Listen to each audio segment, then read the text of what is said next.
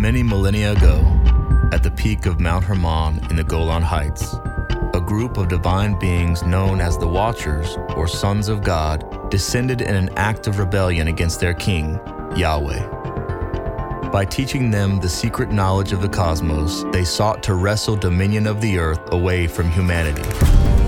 They bore children with them, and their offspring were both human and divine. These giants are the demigods of old, and the events that transpired would forever alter the course of human history. At Camp Hermon, we discuss the oddities of the ancient world and their lingering impact on our world today. Welcome.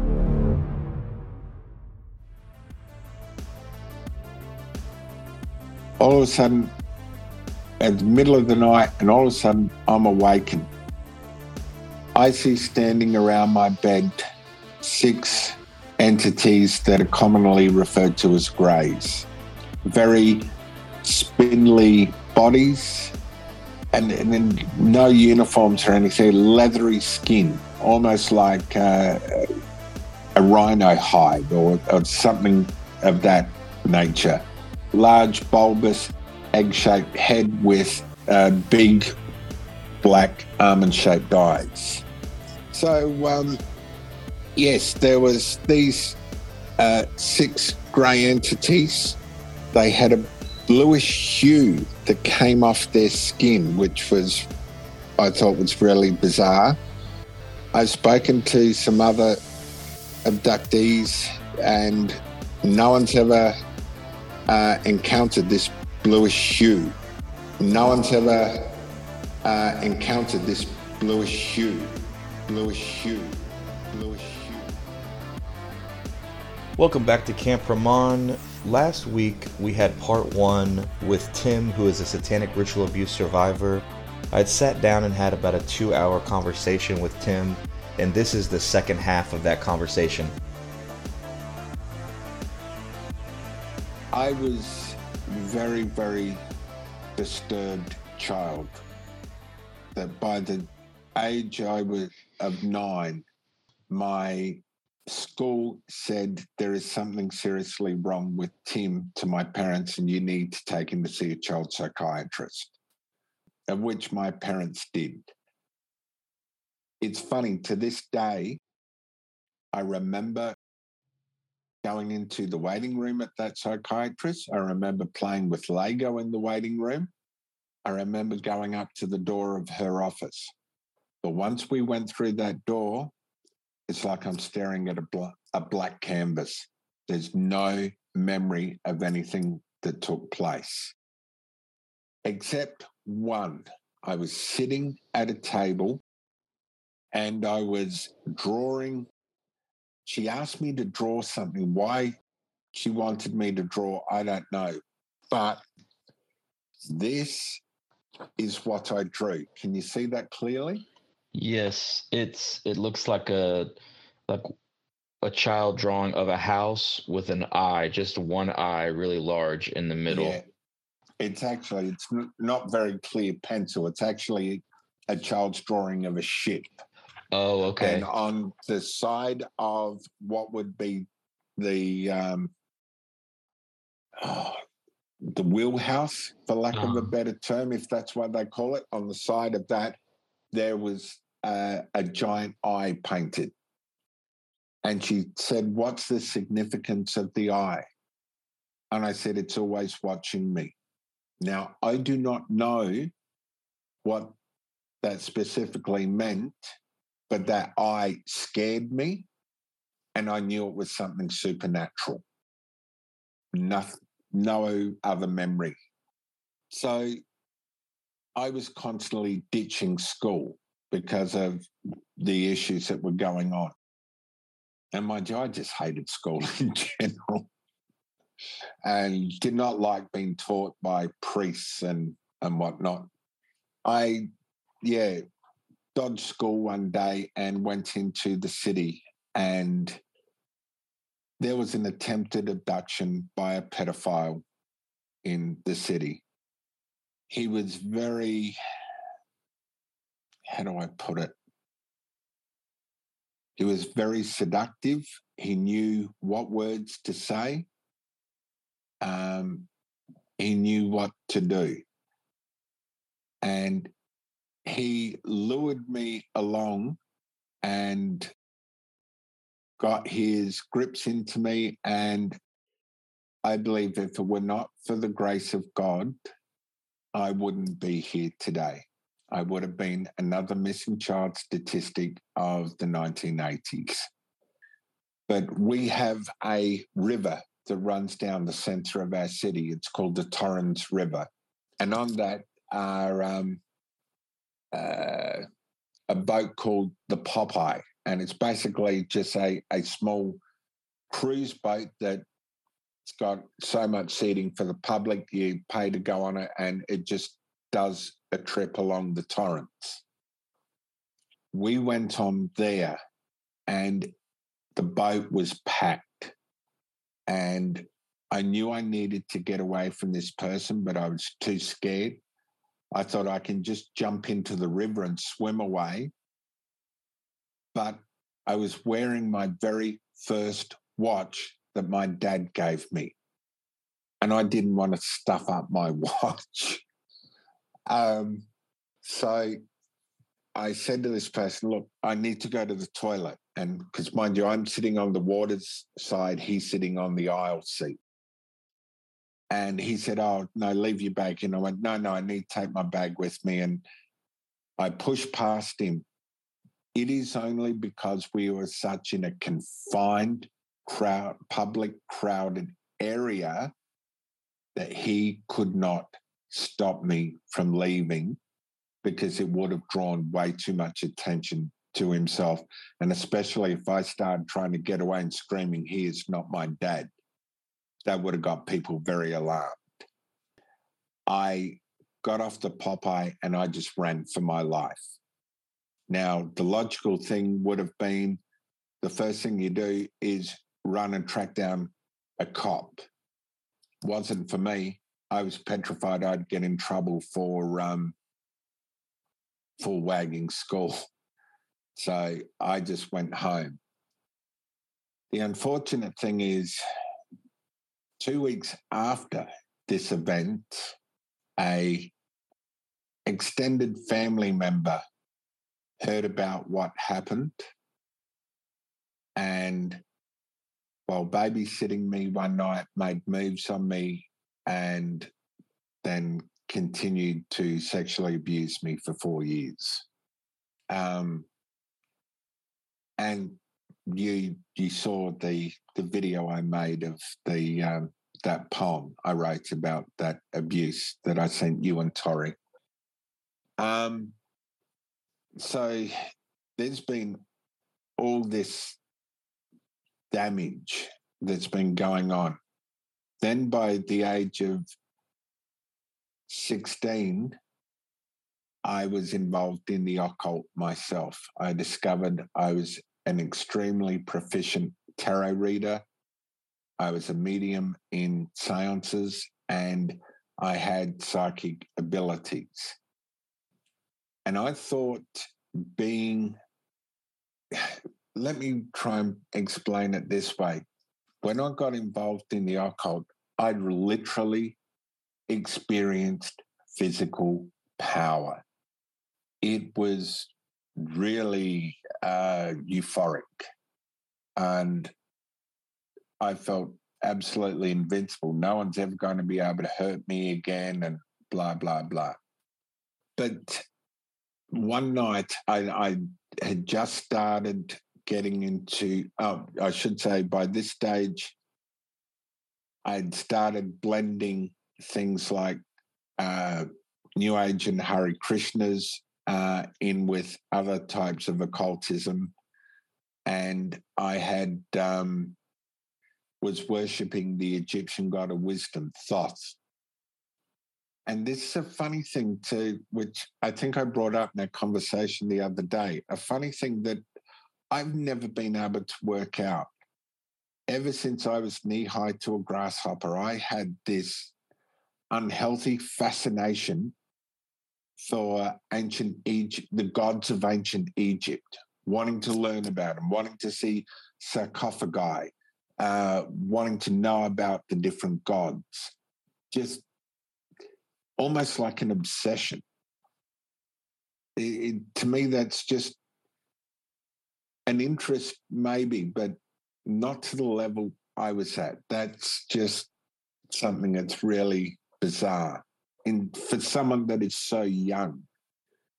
So it just seemed automatic that I ended up worshipping the god Thoth.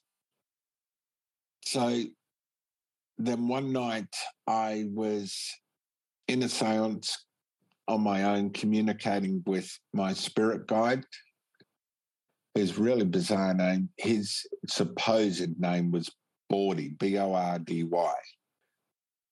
He said, I should say, by this time, I was extremely trusting person and extremely naive and extremely ignorant of the ways of the world. So I was very gullible. I believed anything anyone said to me. This spirit guide knew how to prey on my weaknesses, my vulnerabilities, and said he was my guardian angel, even to the point would actually stop seances and say, look, the devil and his angels are coming to attack you. I've got to leave and go fight and defend you. And I believed this hook, line, and sinker.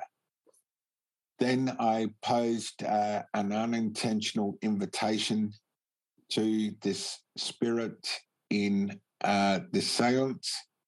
And the question I posed to him was an unintentional invitation for him to possess me. And that's exactly what happened. I was laying on my bed.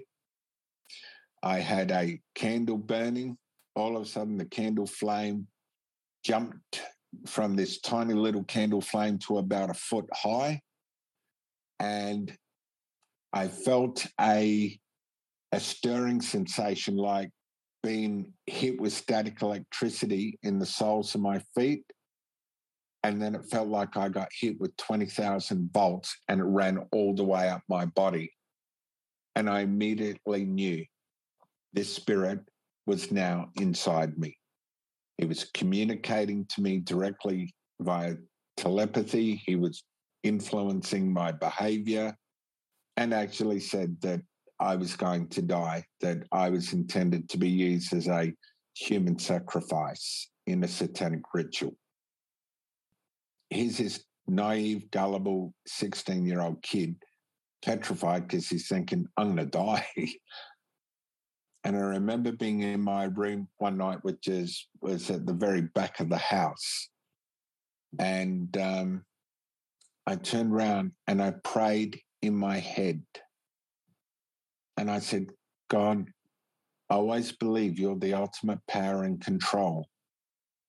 And I've been playing around with the occult. Now, while I was in charge of the occult, it was fine. But now it's got control of me and I'm about to die. And I said, please help me because I don't want to die. Instantly, from behind my right shoulder, I heard the audible voice of God. It was the most amazing, beautiful, sweet, tranquil voice I have ever heard in my life. And it simply said, or I should say, he simply said, Tim, I haven't deserted you. Now, I turned around and said, what? Thinking someone had walked into my bedroom and turned around to see who it was.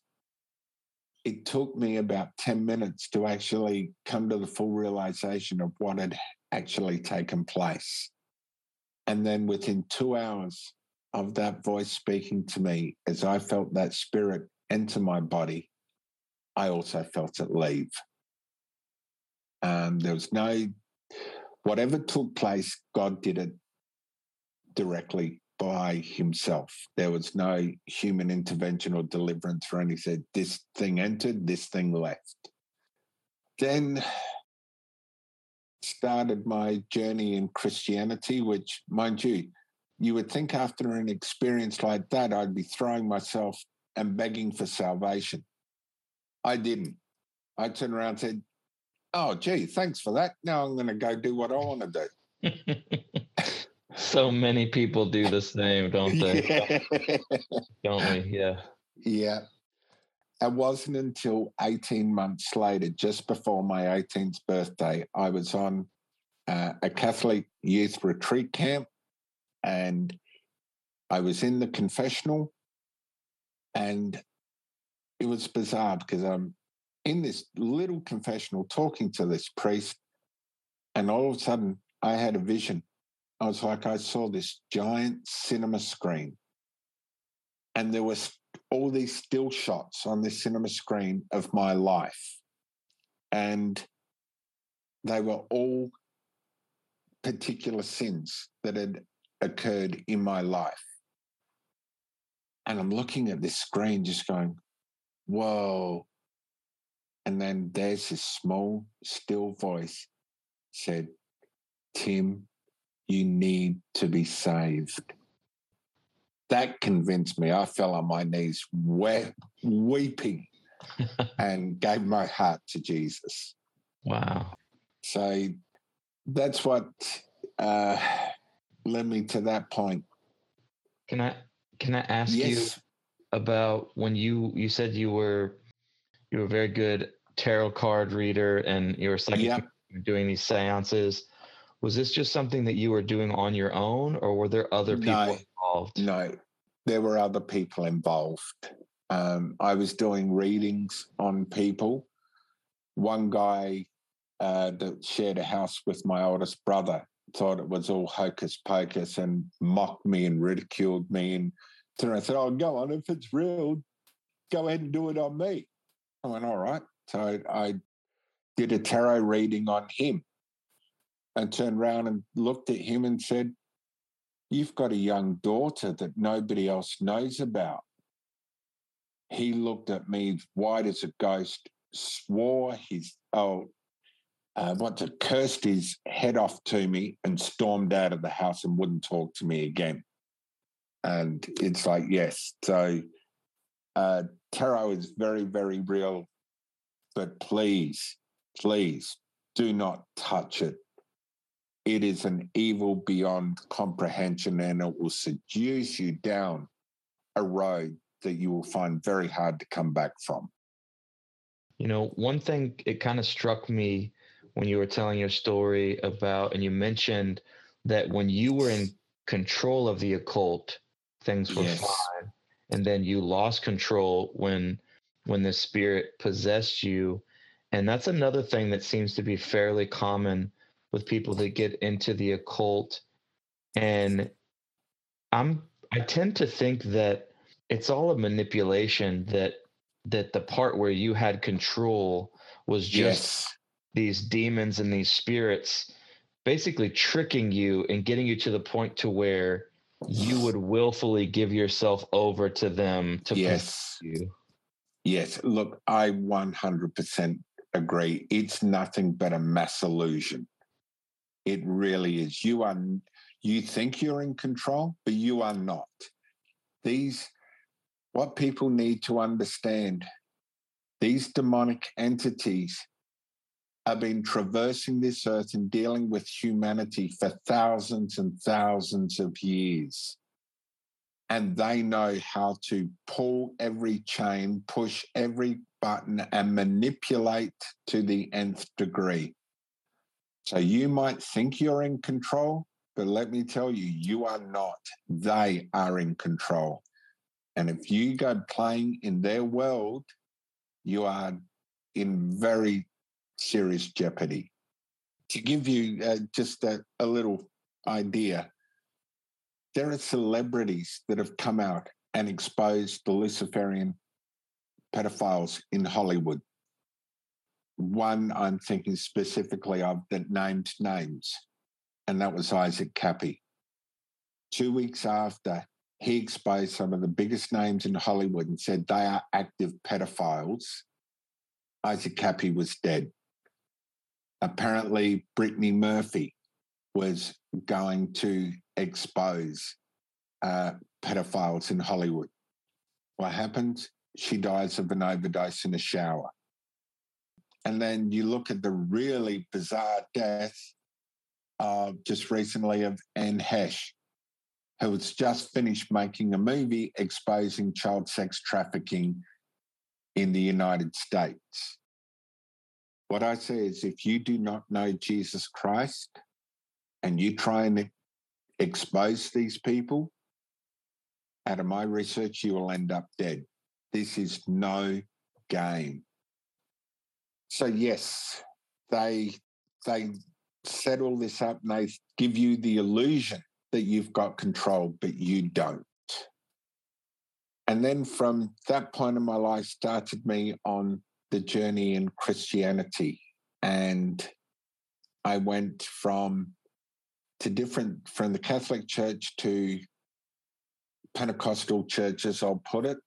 And I'm not sure, but from what I've gleaned, that the Pentecostal church in the US is a lot more open to this sort of stuff than the Pentecostal church is here. It's very closed-minded to the whole supernatural view of Scripture. It's like it's perfectly fine. They believe, Jesus was born of a virgin and that he died and rose from the dead, and that supernatural is perfectly fine. But the supernatural involving the enemy, no. So, that's one of the great deceptions that has infiltrated the church, I think. Yes. Is just the stripping away of the supernatural from Scripture and cessationism. Yeah. Stripping away of, essentially saying the gifts of the Holy Spirit are no longer active, that those were just for a brief time. Yeah. And I mean, just that whole cessation theory, it's like, I'm sorry, but did God change his stripes? It's like Scripture says he's the same today, yesterday, and forever. So if he's the same, then his character's the same, his attributes are the same, his spirit's the same. So it's like, to me, those arguments just never made any logic. But in my journey in Christianity, because I had all these issues, and honestly, I should say I had no comprehension of what dissociative identity disorder even was, let alone the fact that I had dissociative identity disorder. And then I could never fit the mold of being a Christian because I should say what we've identified with my psychologist is I have 9 alters or 9 split personalities. And there may be more. My soul is very, very fragmented. Mm-hmm. My core person is in love with Jesus, and 2 of the other alters have bowed the knee to Jesus. I've got 3 that I call my littles. They are 3 children. Mm. They're the ones that are holding the memories. They're the ones that were tortured and suffered that whatever horrendous abuse was done. Someone, my psychologist was asking me about them, and I described them to her as this.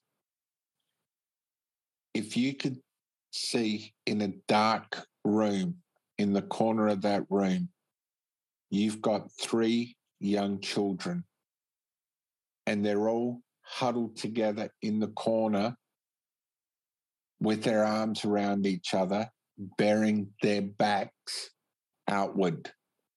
And they're doing that. So when the next lot of abuse and beatings come, the one bearing his back will take that to try and protect the other 2. Mm. They're the inner core of my heart. Then I've got 3 other altars that I don't know a lot about them. They have manifested themselves. I do believe that they actually have, each of them has one or more demonic attachments. And they were actually forcibly created and then programmed. Mm-hmm. And my psychologist has actually queried, am I actually a failed program? Because I became a Christian and that fouled up the enemy's destiny for me, whatever it was, and fouled up the programming. The problem being, because I couldn't fit into the mold of being a Christian, I kept faltering into sin. And it was like, I look at it now, how could I not? I mean, here I am trying to run a marathon. I'm completely bound up in chains. I've got half a dozen ball and chains hanging off my legs. Right. And I'm trying to run. Of course, I'm going to keep falling flat on my face. And I did. I ended up kept falling into illicit relationships, and that doesn't go well in church. Sure. But I was not offered any proper counseling or anything like that. And no one bothered to investigate my past. No one asked me any questions about my past. So here was all the involvement in the occult that had not been dealt with. Here was all the sexual abuse had not been dealt with. All these doorways to the enemy were still open. And no one bothered to ask me any questions. They just passed judgment. And yeah, I remember one particular church. This is when I was living up on the Gold Coast in southeast Queensland. One particular church I was going to, I got really, really sick. And so I went to the local hospital to see a doctor. Tests were done. And this doctor jumped the gun and said, in his opinion, I've got HIV. Well, I completely freaked out and told my friends, and that got back to that church. That church wouldn't let me through their doors again. I had another church that I was going to that's here in Adelaide. And this is at the time I'd had a breakdown, which I'll go into shortly. Sorry, another phone call. I'll go into shortly that I was, mind you, I was engaged at the time, but my fiance and I were sleeping with each other. And I was living with one of the elders of this church, and he came up to me one day and said, look, don't come to church on Sunday. And I said, why not? Because Pastor so-and-so is going to call you out the front of the church and he's going to publicly excommunicate you in front of the whole church. And I went, what? So I never went. I just rang him and said, I'm leaving. And he said, oh, could I come round and see you? And we discuss it. And I said, yeah. And I said, would you like to know the reason? And he said to me, yeah, actually, I would. And I said, I believe it's because I've been diagnosed with mental illness and you can't handle it. And he said, Tim, it's not that I can't handle it. It's just I don't know what to do about it. And that frustrates the hell out of me. It's like, are you serious? So, yes, I left that church. My general experience in the Christian church has been one of what I've been told by another minister actually classifies as spiritual abuse, which just compounded all the abuse that was already there. Sure. I have been so damaged by Christians. I even said at one stage, I have been more hurt and damaged by Christians than I ever was by people in the world. Mm. To the point that I actually walked away from the church and refused to have anything to do with the church again. But a friend invited me to a little community that I'm going to at the moment. And they've been an absolute godsend. And I've experienced true, genuine Christian love in that community like I've never experienced before in my life. And the teachings that I was given, I was never discipled. I wasn't even saved 12 months and I went into Bible college. Don't know if that was a wise step to do or not, because that just filled my head with so much knowledge, which was great, but it didn't do anything to nurture the young growth of a Christian. And my whole Christianity, again, leaning back on what I'd learnt in the occult, became a pursuit of Gnosticism, trying to find the right formula to access God and to be free. But in the different Pentecostal churches I was in, we were not given the full gospel. We were taught conformity. We were taught, or I was indoctrinated with that particular denomination's interpretation and their laws, for lack of a better term. I went to a small Lutheran church in 2008. Now, I'd been a Christian for over 20 years by this time, and I had no concept of what grace was. And it was when I went to this Lutheran community, I started being taught grace. And it blew my socks off. And I thought, how can I have been in the church for over 20 years and I've never been taught grace? I will say one thing I believe of the Pentecostal churches here in Australia. They do not want mature Christians. They want Christians that remain dependent upon them as the church and that they have control over. That's a sad part of some churches, and I think a part of it just has to do with, again, control, but also usually comes back to finances in some way. Yes. Keep you ignorant. Yes, some of the stories I've told about my Christian experience in the Christian church involved one of the largest mega churches here in my city. So I think that's really bad, but I think that's also because the seminaries have been corrupted. As I absolutely love listening to Mary and Michael Lake and their teaching. And Michael is always talking on how corrupted the seminaries have become. And that's why people aren't being taught the full gospel today. So then, now, I need to backtrack a little bit. It's a part I forgot. At the age of 11, I, with another friend, we were going to the Henley and Grange Youth Club, that we did gymnastics there of a night. I can't remember exactly what night, but to get there, we would walk the back way. So you'd come off the main road and then walk along the edge of a creek.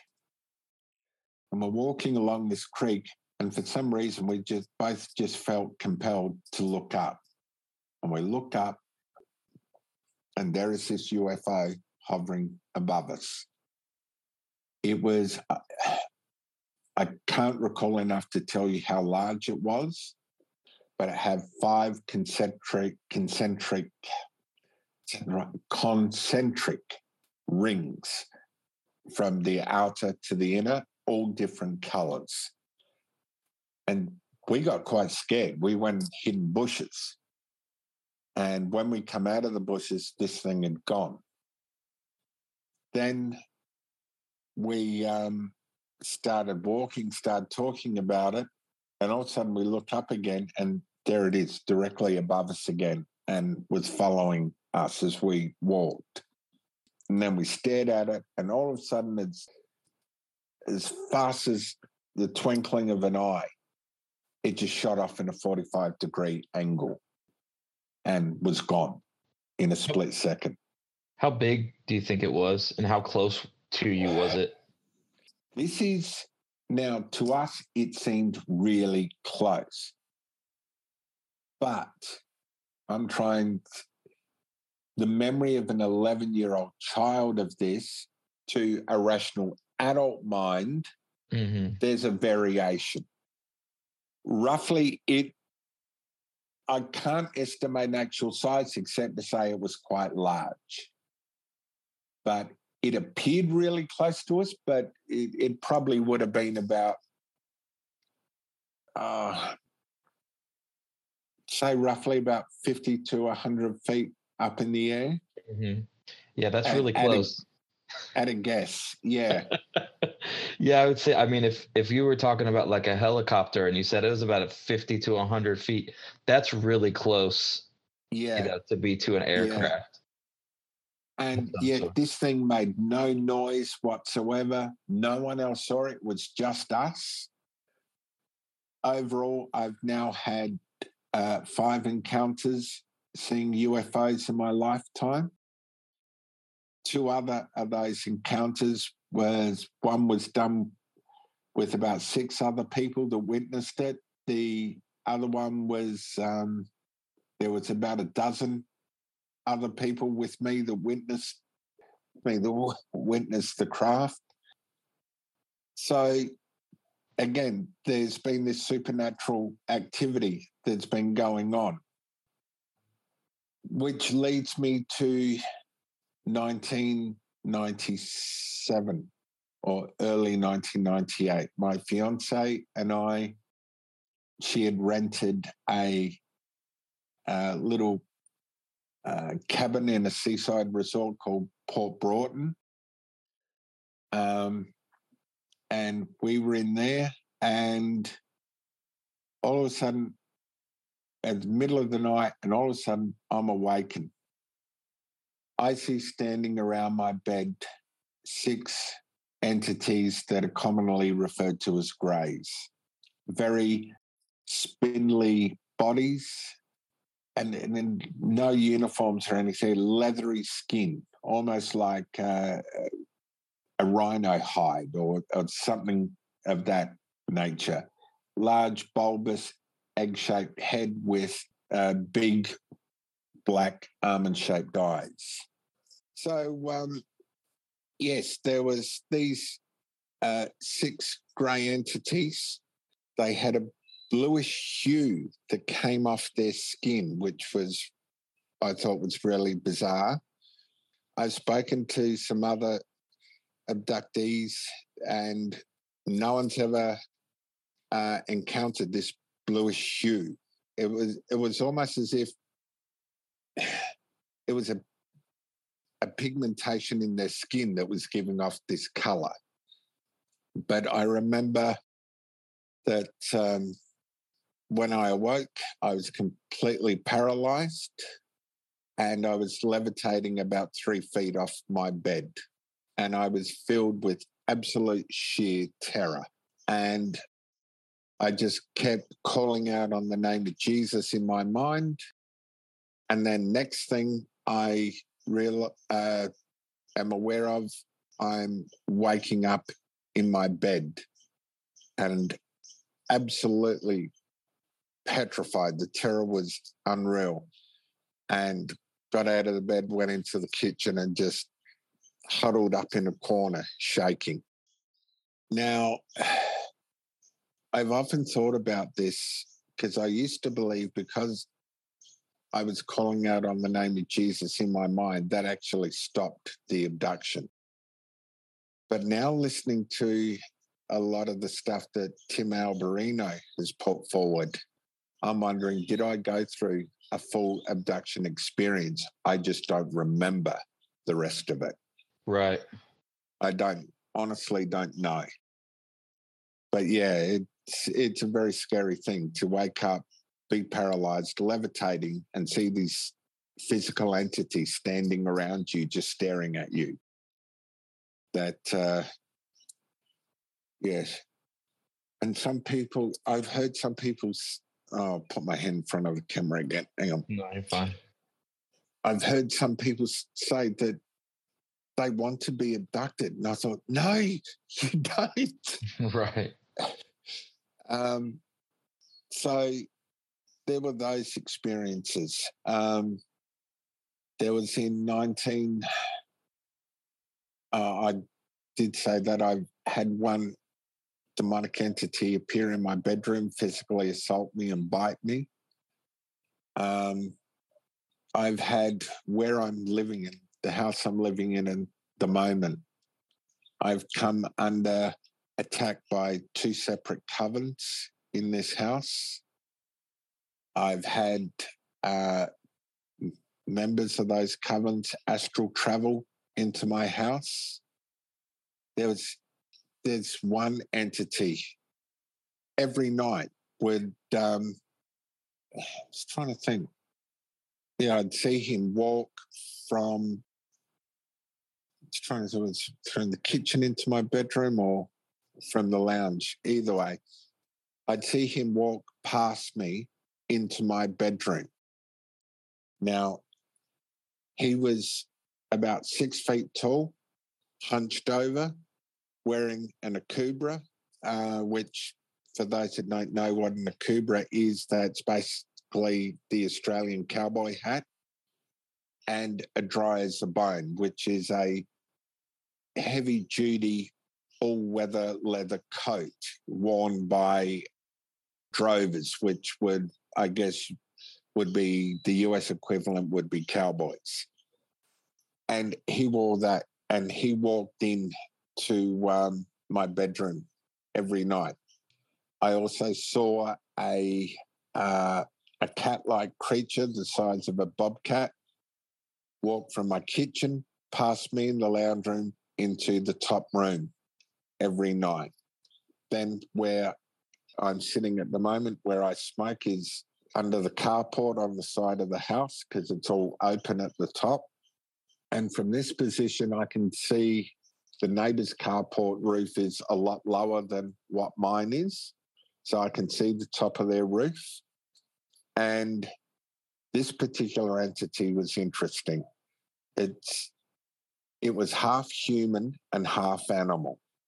It had the torso, shoulders and arms of a human that looked like Arnold Schwarzenegger had overdosed on steroids. Had the hindquarters of what looked like some sort of bizarre dog, and then had the face that was partially human. Do you ever remember in the old Looney Tunes cartoons with Sylvester, and it's got the bulldog, and how the bulldog would stand, he'd be all puffy in his arms and puffed up face. It was like a real twisted version of that face. And he would just stand there. I'd look at him. He'd just stand there, stare at me. None of them would do anything. They would just stare at me. It's like they were just letting me know they're here and I'm theirs. Yeah. And that was all they did. Where that came to an end was God brought back a memory to me. And that was in 1987. I went to a combined youth camp in Melbourne. And at that camp, I was called out from the back of the auditorium, and there was probably been 100 or 200 kids at this meeting, and I was called out, and the pastor that was running it prophesied over me and basically said the closer I draw to God, the brighter the light is going in me is going to burn, and it's going to end up burning brighter than the noonday sun. That was on the Saturday night. On the Sunday night, we were back in Adelaide by then, and on the Sunday night, I had a dream, a really bizarre dream. And in this dream, the phone rang and I answered the phone and said hello, and there was no one there. And I went, hello, is anyone there? And this voice spoke. Now, it's interesting that when I said my salvation experience, I said how beautiful and tranquil the voice of God was. This voice was the most vile, evil, arrogant, sleazy voice I've ever heard. If you could ever imagine hearing a voice that would make your skin crawl, this was it. And it simply said to me, this is Commissar Satan. Now you listen to me. We know what was prophesied over you on the weekend, and you will never succeed. We will do everything to utterly kill, crush, and destroy you. Well, by the time I heard this, I was freaking out and I was rebuking it down the phone and going right off my nut. And all of a sudden, the dream ended and I woke up. I never thought any more about it. I just, oh, yeah, whatever. Didn't occur to me that was the enemy had placed a curse over my life. And when God brought this memory back to me, I was only just over 2 years ago. I went with saw a team of people and got prayer for it, and they broke this curse. That was when these entities stopped appearing in my house. And I thought that was interesting. I've had other occurrences too where entities have appeared before me. And as I said to you in our previous conversation, I got the rude shock when I realized this was not the normal experience of every Christian, because I thought every Christian saw things like this. Right. Yes, a very rude awakening. Yeah. Hey, you're breaking up a bit, Tim. Okay. Can you hear me okay now? Yeah. I don't know if it's just outside there or just generally. It could have been me striking the lighter to light my cigarette, because where I lit it was right next to the microphone. Gotcha. So, yeah.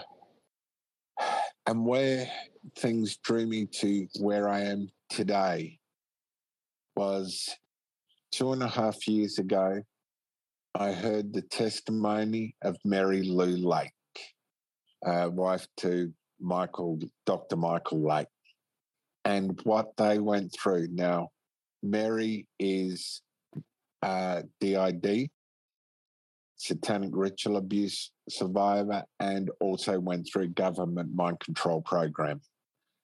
And their whole town that they were in had this lovely, beautiful Christian veneer on it, but it was all run by the occult. And I was listening to Mary's testimony and how God brought her out. And I was horrified. I was in shock because her testimony, it was like 80% of it was like she was reading a script of my life. And that's what told me what I'm actually facing and dealing with. I've been able to get some help. It's like you guys are praying for me, which I cannot thank you enough.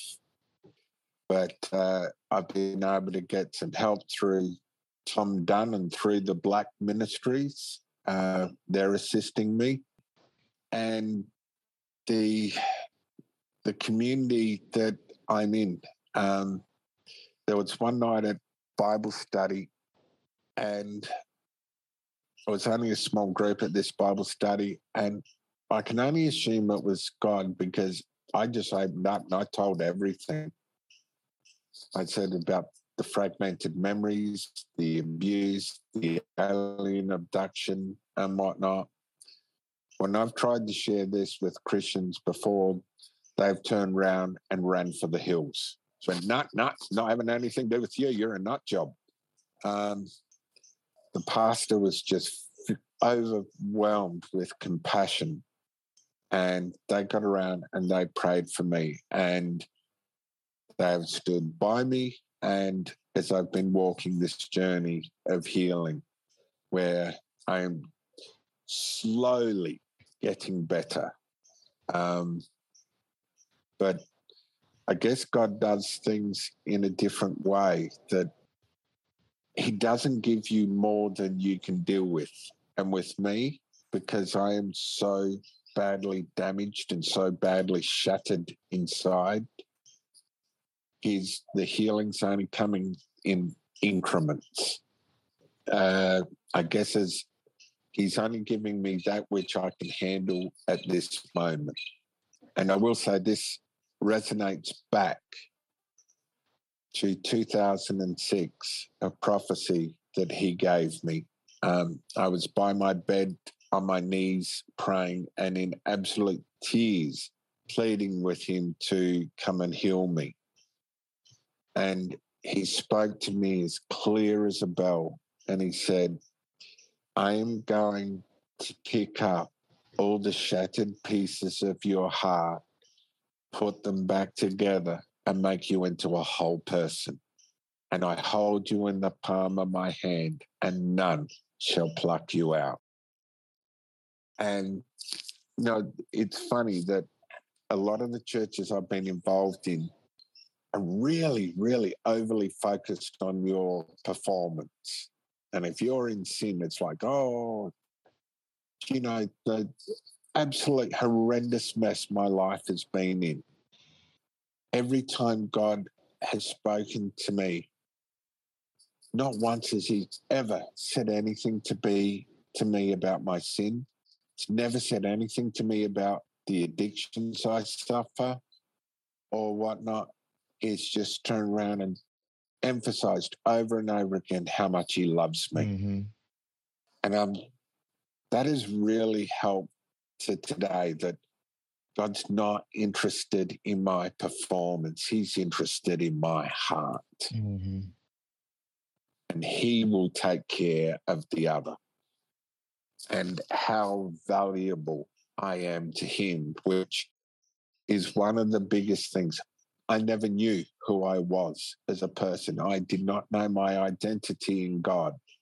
And I'm still learning that. But I was such a shattered mess. And just like one of those little children I was talking about that's inside, constantly needing to be reassured that they are loved. That is what he is doing to me, has been doing and is still doing. And I'm slowly starting to grow up. But there's just been so much. It's funny, because when I was talking about the etymology of the name Krakenhale, there was one thing I forgot. The name also means a stunted growth of a person. And I thought, that's a bit of a coincidence. Wow. Yeah. Well, your story is just incredible, man. And I'm so thankful for what the Lord has brought you through. And someone listening might be thinking, like, why do such bad things happen to people? And Yeah. I just want to say, I have no idea why those horrible things happen to you, but I think the Lord has a purpose and a reason for things. And I would say, I don't know why they happen to you, but don't waste those experiences. And what I mean by Yes. that is there are so many people that have experienced many of the things that you've experienced. And by you telling your story, you just never know what freedom that's going to bring to someone. Yes, I agree. Even to the point where purely by accident, I'm now ministering to somebody else and aiding somebody else that with all their sharing with me, it definitely sounds like to me they are SRA as well. And their parts of their story is a lot more horrendous than mine. And I've got nothing but compassion for them. And I wouldn't have the level of forgiveness I have now if it was not for the Almighty God. Mm-hmm. And the heart I've got, the compassion I've got. And I think I said to you the other day that I was asked recently if I could go back and change things in my life, would I? And I said, no, I wouldn't. Because all the darkness, all the pain, all the suffering that I've gone through, that's led me to where I am today. And I know our loving Father. I know him as my loving Father. Mm-hmm. Those things I went through have led me here. I would not change that for anything. Mm. As I remember seeing testimony of a gay man that was dying of AIDS in a hospital bed, and he accepted Jesus in his hospital bed. And he said, I'd rather be here in this hospital bed dying of AIDS than be healthy and not know him. Wow. That's powerful, my friend. Yes. Man. Well, Tim, I've got to run. I really appreciate your time. And no, thank you, Chris. I appreciate it. Yeah, man. Absolutely. It's been wonderful. Anytime we can get together and just share our stories and just literally testify to the goodness of our Lord Jesus Christ, man, it's worth the price of admission. Yeah. Whatever that may be. Thank you, bro. Yes, my brother. I love you, man. I appreciate your time, and I just look forward to just continuing to get to know you, my man. And I'm just grateful for this relationship that that the Lord has brought between the two of us. You know, I just want you to know this is, for me, this isn't a podcast, bro. This is a ministry, and I'm looking to link arms with brothers and sisters just like you, man. And you know, this isn't a fleeting thing, or you know, it means more to me than just having a conversation that we're recording for a podcast episode. I just want you to know that. Yeah. And look, I feel exactly the same. And I take great encouragement that what Michael Lake says, that God is raising up a remnant all over this earth. Yes. And we are linking arms. That the fact that through Blurry Creatures, and I came to meet you and Tori and Mason and the others, that I'm just blown away with the amount of love that has come pouring out of the US to hear this individual here in Australia that thought he was walking the road all on his own for so many years. Yeah. And I've realized I'm not. I've got so much love and support. And I do believe God connecting us was definitely a divine action. Yeah. And I look forward to growing this relationship too. Yes. Yeah. Same here. And anyone listening, if you feel like you're kind of out in the cold or you're all alone, I just want to assure you that you're not. You can reach out to me on Facebook, reach out to Tori.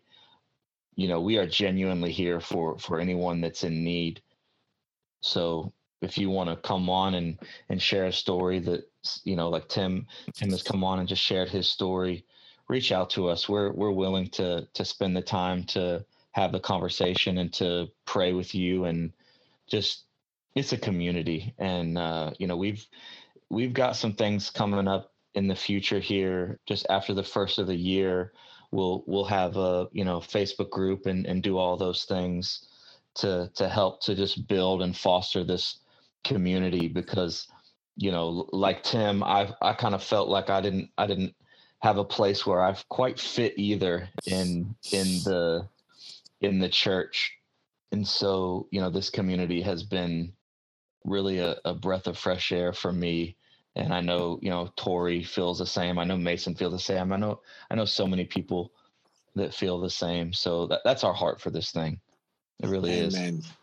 And can I just give a shout out to anyone that's living here in Adelaide to go visit the Soul Food Community Cafe. That's where I go to church. It's a Christian cafe that's staffed completely by volunteers. Absolutely phenomenal community, and their love is just beyond comprehension. And they make the best coffee in Adelaide, I swear. So I just wanted to give them a shout out, and go visit Flick. She'll make you more than welcome. Awesome. All right, my friend. I will talk to you again soon. God bless you, bro. All right, you really too, brother. Appreciate it. Yes, it's been Bye. awesome. All right, brother. Bye-bye. Bye.